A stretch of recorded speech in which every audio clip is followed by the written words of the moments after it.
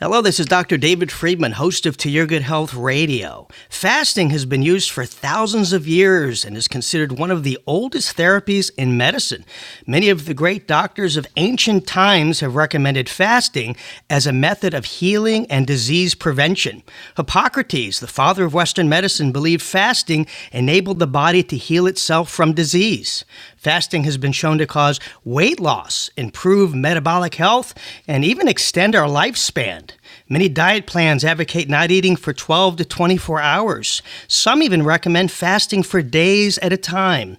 Dr. Alan Goldhamer is with us today to end all the confusion on how we should fast, how long, and the best time of the day to do it. He'll also discuss the types of foods that we should add back to our diet when we break our fast. If you're starving for information on the right way to fast, you're in the right place. Don't go anywhere. It all starts now. It's To Your Good Health Radio with #1 best-selling author and renowned wellness expert, Dr. David Friedman. Changing lives just for the health of it. Our next guest is an osteopathic physician, doctor of chiropractic, and founder of True North Health Center in Santa Rosa, California. He's seen thousands of patients experience amazing health benefits from therapeutic fasting, many that were suffering from life-threatening diseases. He was a principal investigator in 2 landmark studies on water fasting to treat hypertension. In addition, he's the author of the Health Promoting Cookbook and co-author of the best-selling book, The Pleasure Trap: Mastering the Hidden Force That Undermines Health and Happiness. Welcome to the show, Dr. Alan Goldhamer. It's my pleasure to be here. Oh, it's great to have you on the show. You know, for decades, we've been told it's better to eat several small, frequent meals throughout the day for good health and to lose weight. And advocates of this intermittent fasting diet say that's not true. Share with us the benefits of starving the body instead of feeding the body. Well, first of all, there is a difference between starving and fasting. So fasting refers to the period of time where there's still labile nutrient reserves available. So there's enough micro and macronutrients available, but you're withholding food. And starving happens after you've fasted so long that you've depleted those available reserves, and now you enter into a process called starvation, which is really very detrimental. So we don't recommend starving. We do recommend fasting, and we recommend that everybody fast every day. In fact, everybody does fast every day already. They have their final meal in the evening, they go to sleep, they wake up, and they break that period of time, that fast, with breakfast. And maybe that's where the name originally came from. The only question and debate right now is how long should that fasting period be between fasting and feeding? And what we recommend for people that are trying to maintain or lose weight, that they extend that fasting period to anywhere between 12 and 16 hours a day. So in other words, a person would have the final meal at least 3 hours before they went to sleep. They would fast, and then they might delay their initial meal in the morning. So there's been a period of between 12 and 16 hours. And even that brief amount of fasting time is thought to induce changes that cumulatively may be very beneficial. And this type of intermittent fasting has become more popular as people are struggling in order to maintain better weight control. Yeah, I love the clarification on fasting and starving the body. What about that window? I know do you advocate skipping breakfast? You know, some people say, don't eat for 12 hours. Some say 18. And there's the one meal diet now that advocates eating 1 hour a day. What's your opinion? I love breakfast. I love that first meal. Do I need to skip that and begin at noon? Is that the best way to go? I don't think it's a question of skipping breakfast, but depending on if you're on a 12 or a 16-hour fasting window, you may delay it. There is evidence that up to 16 hours a day of fasting may be kind of in that optimum range. You still have glycogen stores that you're burning, so it's not forcing a process called gluconeogenesis where your body's breaking down protein. Whereas if you extend that beyond 16 hours, and you deplete glycogen reserves, you may begin to have to force gluconeogenesis. So the idea is to get that window so that we maximize fat burning, minimize protein loss. And again, for most people, that's going to be somewhere ideally between 12 and 16 hours. Now, there is another process, which is prolonged water-only fasting, where fasting is extended, as we do in our clinic, up to 40 days. But this type of fasting needs to be done after a history exam laboratory evaluation and requires medical supervision. So long-term water-only fasting can be extremely beneficial, but it needs to be done in a controlled setting. Intermittent fasting can be done by most anybody without modifying their medications or manipulating their current care cycle, and may facilitate better weight control and improved health. So when you say water fasting, you mean that's all a person's consuming for that long? Yeah, the complete abstinence of all substances except water, and it does need to be done in an environment of complete rest. Again, if you go beyond that period of time where you've depleted your glycogen stores and continue to maintain high levels of activity, whether it's muscle activity or brain activity, the only way the body can get that extra needed glucose is through breaking down protein. So we don't recommend doing that unless you're in a resting state, in which case the majority of calories are derived from fat. And in fact, not only are they derived from fat, but they're preferentially derived from visceral fat, the fat that accumulates around the abdomen and in the organs and is thought to be associated with inflammation and disease. So we've done a study here at the True North Health Center where we've actually been able to show that visceral fat is preferentially mobilized during water-only fasting in a period of rest. So that a person might lose 20% of, say, their body fat, their adipose tissue, but they may lose 40-50% of their visceral fat load. And so it may be that fasting is going to turn out to be a very effective way of getting rid of some of this visceral fat that is thought to be so health compromising. Yeah, interesting. Is there a particular water that you use? I mean, there's so many options: spring water, distilled, reverse osmosis, and of course the popular alkaline water. Is there a better type of water, or does that not matter? Well, I think the most important thing is that it be pure water. So the most pure water would be like rainwater, that if the environment wasn't polluted, that would be distilled water. But you can also use reverse osmosis or other types of mechanical filtration to eliminate some of the products that are commonly found in municipal water, the heavy metals, the hydrogenated halocarbons that form from chlorine interacting with organic material, etc. So just some highly purified water. We use distilled water, and that seems to work the best for patients that are adapting to the fasting state. Great. And you've done extensive work with people that have high blood pressure that improve after, I guess, the water fast. Is it lasting when they go back and introduce food? Well, yeah, we did a study with 178 consecutive patients that had high blood pressure, and all of those patients were able to achieve pressure low enough to eliminate medication. And for those patients willing to do things like continue to eat and live well, they're able to sustain that normal blood pressure indefinitely. So we have good long-term outcome data on patients that are able to sustain normal blood pressure without medications, but it does require, doing things like eating healthfully, getting moderate exercise, and enough rest. So, health results from healthful living. If you want people to get healthy, they have to be willing to pay the price. So for people it's just like obesity. You can't cure obesity, but you can manage it. So you can lose the weight and keep it off, but if you go back to eating greasy, fatty, processed garbage food, you're going to get fat again. And the same thing's with blood pressure. If you go back to the poor diet choices, including the high animal food, the salt intake, etc., you're going to see a return of your problem. But if you're willing to eat a whole plant food diet free of SOS, that is salt, oil, and sugar, then you're going to be able to sustain normal blood pressure.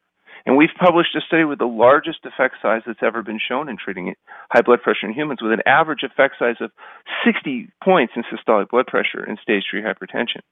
So the idea is that these effects are huge and sustainable.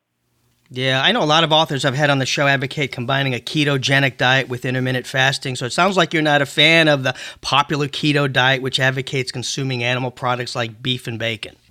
So the high-protein, high-fat diets, although may have some short-term appeals in terms of temporary weight loss, etc., may not be the best long-term sustainable diet. High animal fat, high animal protein diets, we already know what happens when you do that. Although there's improvement by getting rid of refined carbohydrates, you also have to get rid of excess animal foods, particularly refined animal foods, the dairy products and other things that are so compromising to health. So we have to be careful, though, because what's good for short-term, for example, weight loss, or what's good for short-term athletic performance may not necessarily be the diet that's best for sustaining long-term health. We're interested not only in life expectancy, that is how long people are expected to live, but more importantly, healthy life expectancy. What type of diet is going to allow them to live into advanced age without having to find themselves unable to talk or move, lying in some nursing home bed waiting for people to come and change their diaper because they've had a stroke or cardiac event? or developed cancer. And it appears to me that the best type of diet for long-term health is a whole plant food diet that's free of the chemicals that we add to food, including salt, oil, and sugar. That's why we call it an SOS-free diet. Yeah, great point. When it comes to weight loss, let's talk about that. There was this old belief that if you deprive the body of food, it's going to pack on more fat later when you finally eat again. Share with us why this rebound belief is outdated and no longer true. Well, it is true. Whatever you do, if you go on any deprivation diet and then follow it with a highly processed diet, you're going to gain your fat back. As I said, you can't cure obesity, you manage it. But what we found with fasting is very interesting. First of all, the weight that's lost in fasting will include fat as well as protein, water, fiber, and glycogen. The weight that's regained after fasting, if you're eating a whole plant food SOS-free diet, is water, glycogen, fiber, and protein, not fat. In fact, fat continues to go down even as the scale weight goes up as you rehydrate. And again, that is sustainable if people are willing to continue a healthy diet and exercise program. Yeah, that's a great point. My window of fasting is usually 14 hours a day. I have breakfast around 9 a.m. I don't eat past 5 or 6. And on the weekends, I often just do a 24-hour fast where I just drink lemon water. And my question to you is, during these times that I fast, my brain seems to become sharper and more in tune. Share how starving the body can create improvement in mental clarity. You'd think it would be the opposite effect. Well, fasting actually, initially, depending on if people are withdrawing from highly addictive nervous system stimulants like caffeine, et cetera, can be, intense and sometimes uncomfortable. But once the withdrawal from the drugs and some of the dietary excesses is gone, people do get increased mental clarity. In fact, it's interesting. I have a patient who writes screenplays, and he almost all of his best work has been done in the fasting state. He'll often come and do a long fast and write because he finds it actually enhances his creative abilities. And many people have found that if they fast before exams and other things, they'll actually function better. Yeah, I have more energy, I get more done. It's interesting. It's like you'd think the opposite. Common sense is, we eat food for fuel, and then it gives us energy to, it's do not what we always need to do, intuitively obvious because some of the food that people are eating to give themselves, quote, energy are things like refined carbohydrates. And although you will get a short burst of energy as insulin goes up and blood sugars are driven down, your cognitive capacities and your muscular activity levels are diminished. And so, again, anytime there's stimulation, there's compensatory depression. And so it's sometimes the increased energy isn't just the effects of fasting, but getting rid of the negative effects of having people's blood sugars bouncing all over the place because they're living on refined carbohydrates. 80 or 90%, depending on the person's carbohydrates, come from refined carbohydrates, so flours and sugars and highly processed foods. I think all of us are recommending that these types of refined carbohydrates be eliminated. The only debate is what percentage of calories should come from fat, protein, and whole plant food complex carbohydrates. In the diets that we recommend, you're getting about 10 to 12% of calories from protein, 15 to 18% of calories from fat, and the balance coming from whole plant food, minimally processed complex carbohydrates. Yeah, that's a good protocol. What about fruit? Where does that fall? I have so many authors coming on the show that telling us fruit contains sugar, therefore it causes inflammation and should be avoided at all costs. What's your take on consuming fruit? Well, the fact is, fruits today are not the same natural foods that we might have had in the world of our ancient ancestors. These are hybridized foods that are very high in sugar, relatively lower in minerals. So eating whole, fresh fruit, I think, is an acceptable component in the diet for most people.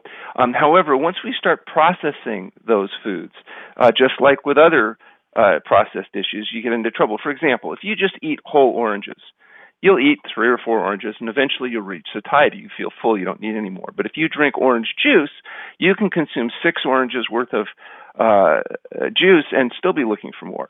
So it's much easier to overeat when you remove the fiber and highly processed foods. So we recommend when fruit is used, it be whole, fresh fruit, not dried fruit, not fruit juices, not highly processed fruit sugars.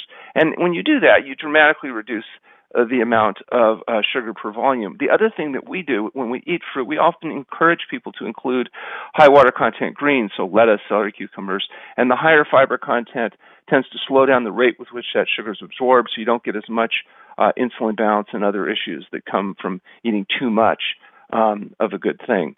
So fruit's included in the diet, but it is used with in balance with large amounts of raw and cooked vegetables to make sure that the diet is balanced out.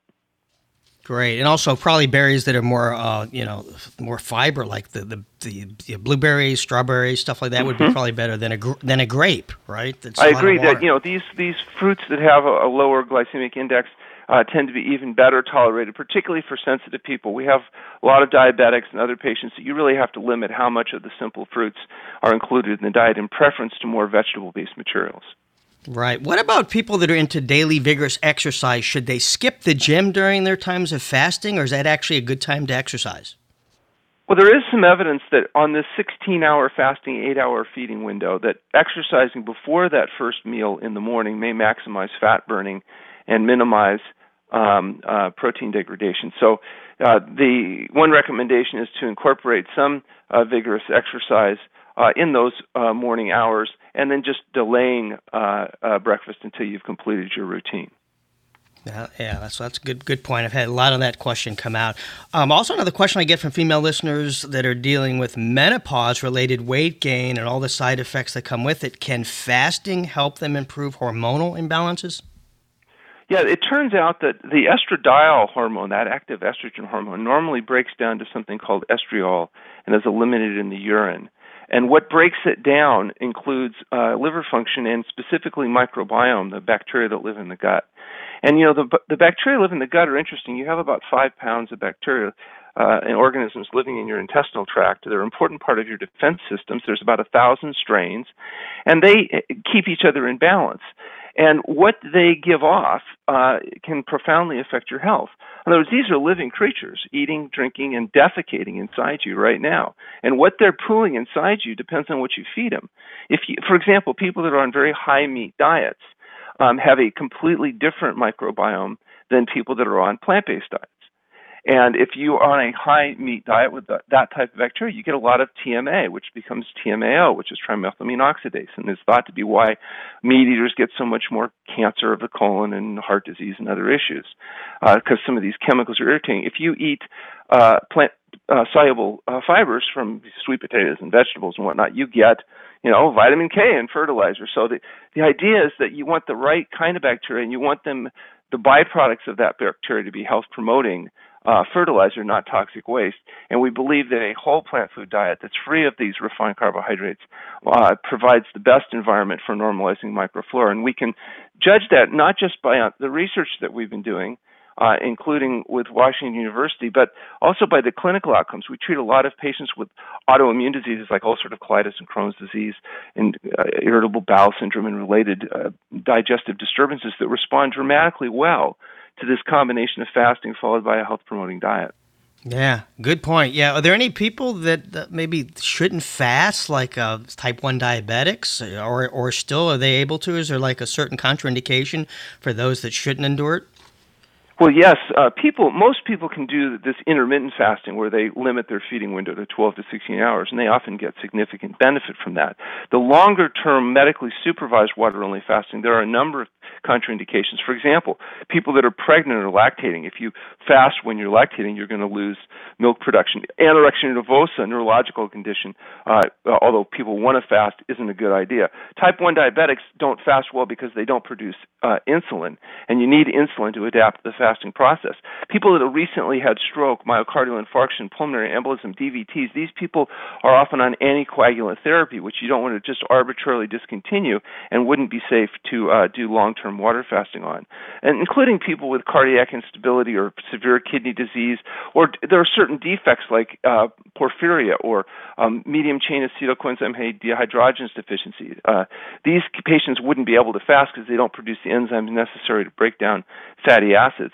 Obviously, if people have deficiency, depletion issues, if they have inadequate reserves, or they're on medications that can't be discontinued, they would not be good candidates for water-only fasting. You'd have to do a modified program in order to adapt to their medication use.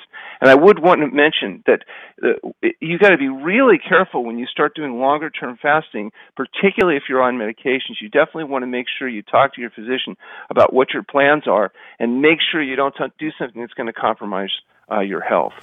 Yeah, good point. You touched briefly about something earlier on. I want to just reiterate. You talked about fat loss with fasting, particularly the dangerous kind known as visceral fat. Share with us why, that's different. People that get that fat under their arms or they're squeezing on their belly, that's not really the important fat to lose. It's much deeper. Well, the thing is, there shouldn't really be excess visceral fat. The only reason there is we eat so much, the body just has run out of places to put fat. And so what's exciting is in fasting, the body will break down tissues in inverse proportion to their need of the body. So it's not like you lose 10% of your weight and you lose 10% of your tumor or 10% of your visceral fat.